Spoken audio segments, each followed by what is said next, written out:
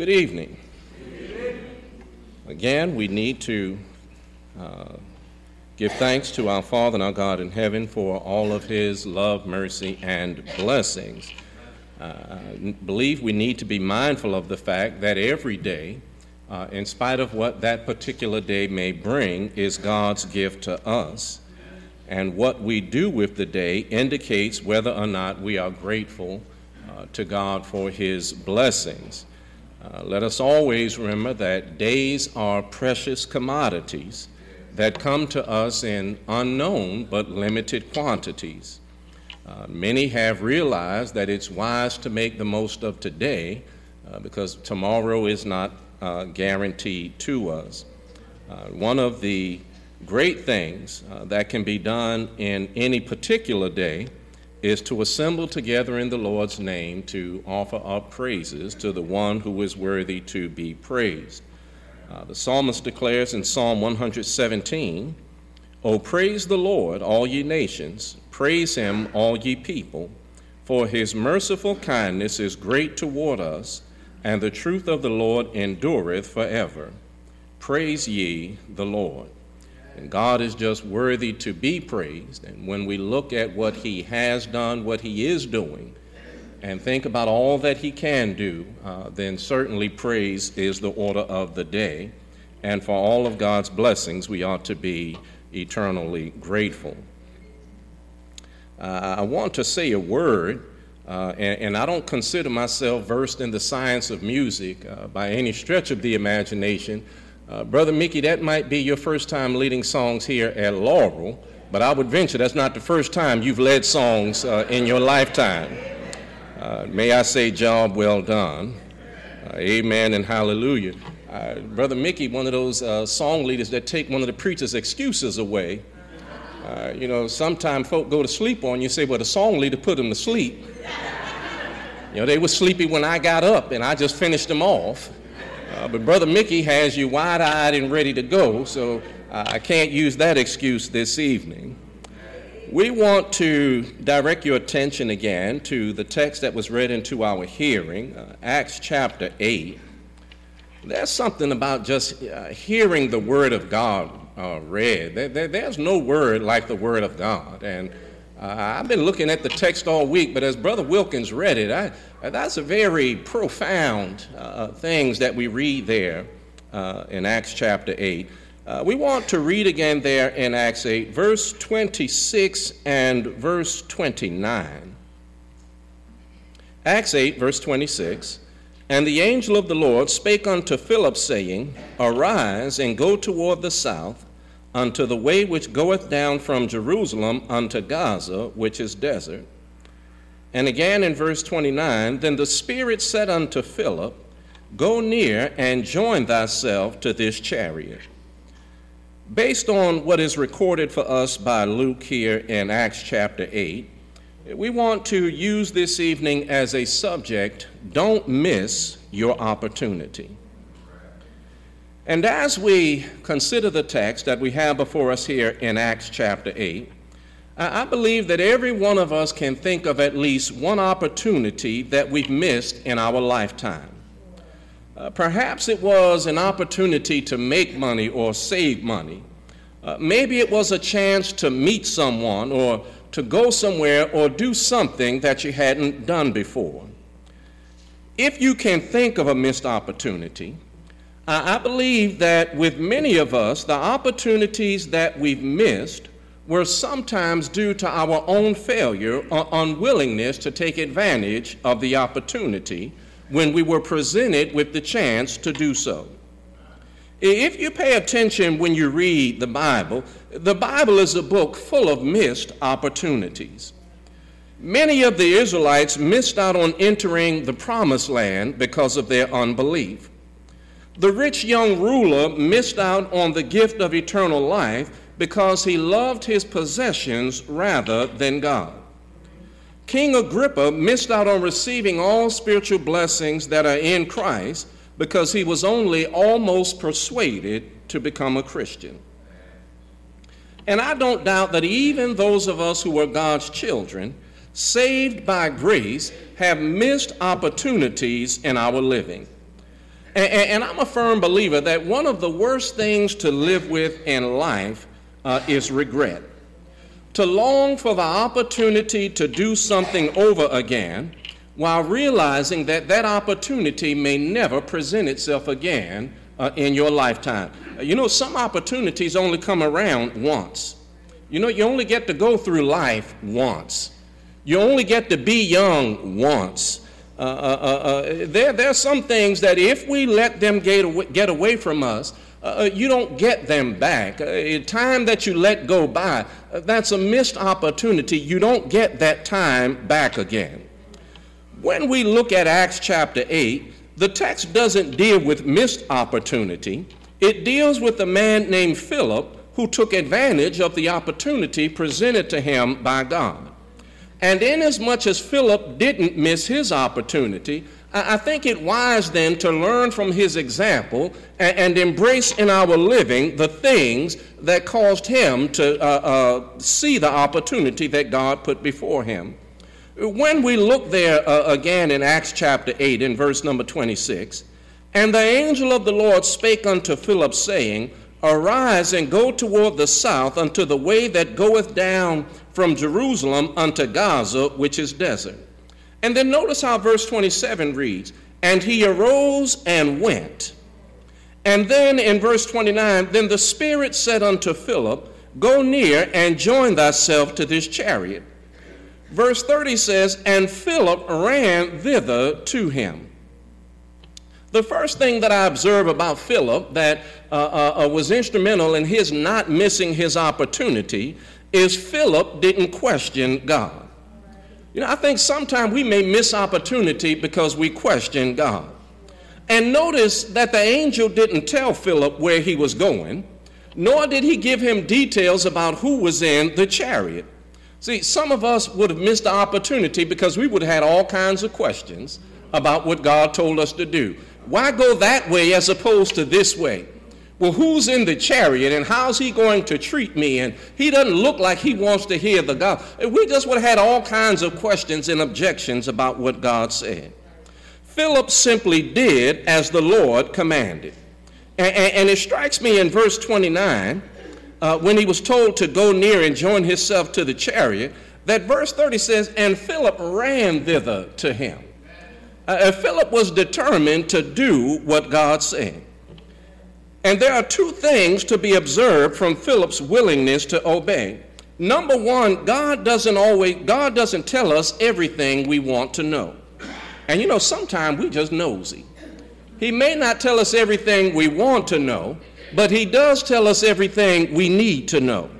See, sometimes we want to know God's business, and we have trouble handling our own business. Consider what God told Noah and what God didn't tell Noah. God told Noah, make you an ark of gopher wood. Now, he didn't give Noah a whole lot of details about how much wood that would require, how many man hours were necessary to complete that kind of work. He told Noah what he needed to know, and Noah simply obeyed what God told him. And then the second thing there, God tells us what we need to know when we need to know it. Have you ever noticed that God revealed salvation in a progressive manner? When we messed up in the Garden of Eden, God didn't tell us right then everything that was involved in redeeming us. He revealed it progressively. He told us what we needed to know when we needed to know it.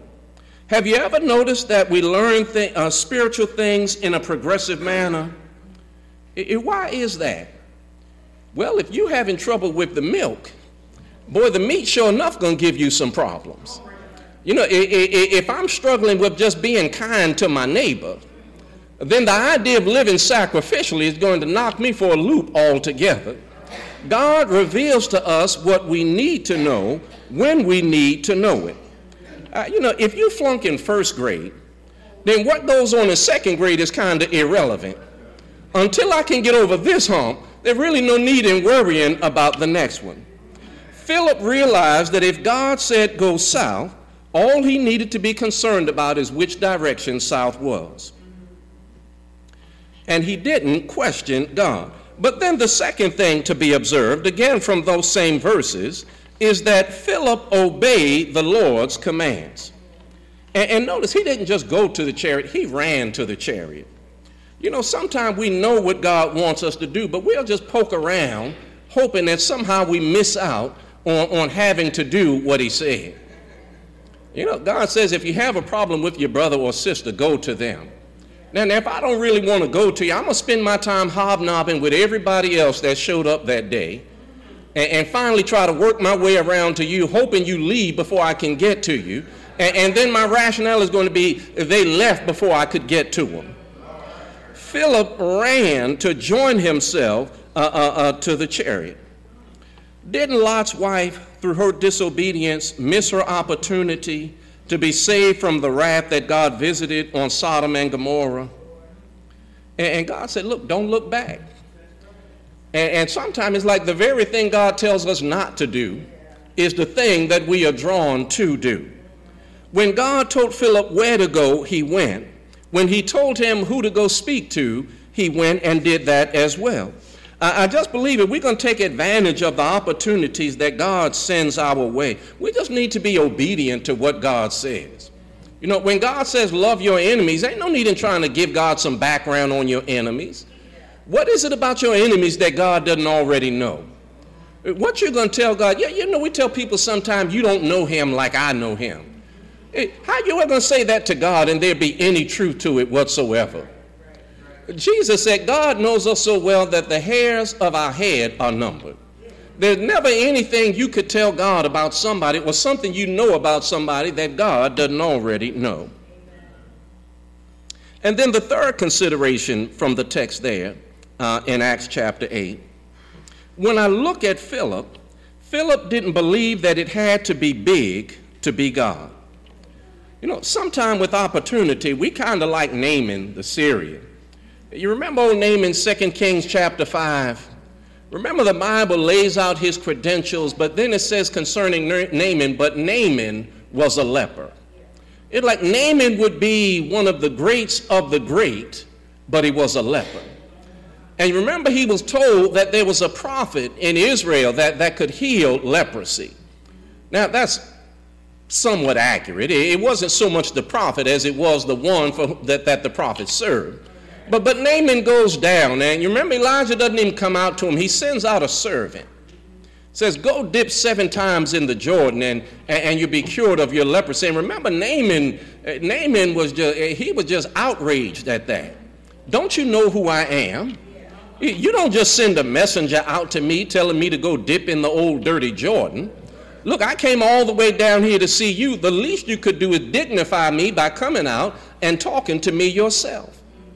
And you remember what they said to Naaman?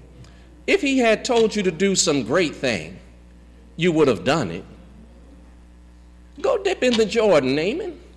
You're the one that's the leper. Naaman had to accept that it worked on God's terms or it did not work at all. But it doesn't have to be big to be God. You know, God gives us opportunities sometimes, and they may not be big in terms of what it is, but you never know if they'll be big in terms of effect. God may give us the opportunity just to say a kind word to somebody, just to speak an encouraging word to somebody. Now, that's not standing up in front of the congregation and delivering a word of exhortation, but that doesn't mean it's not an opportunity to serve.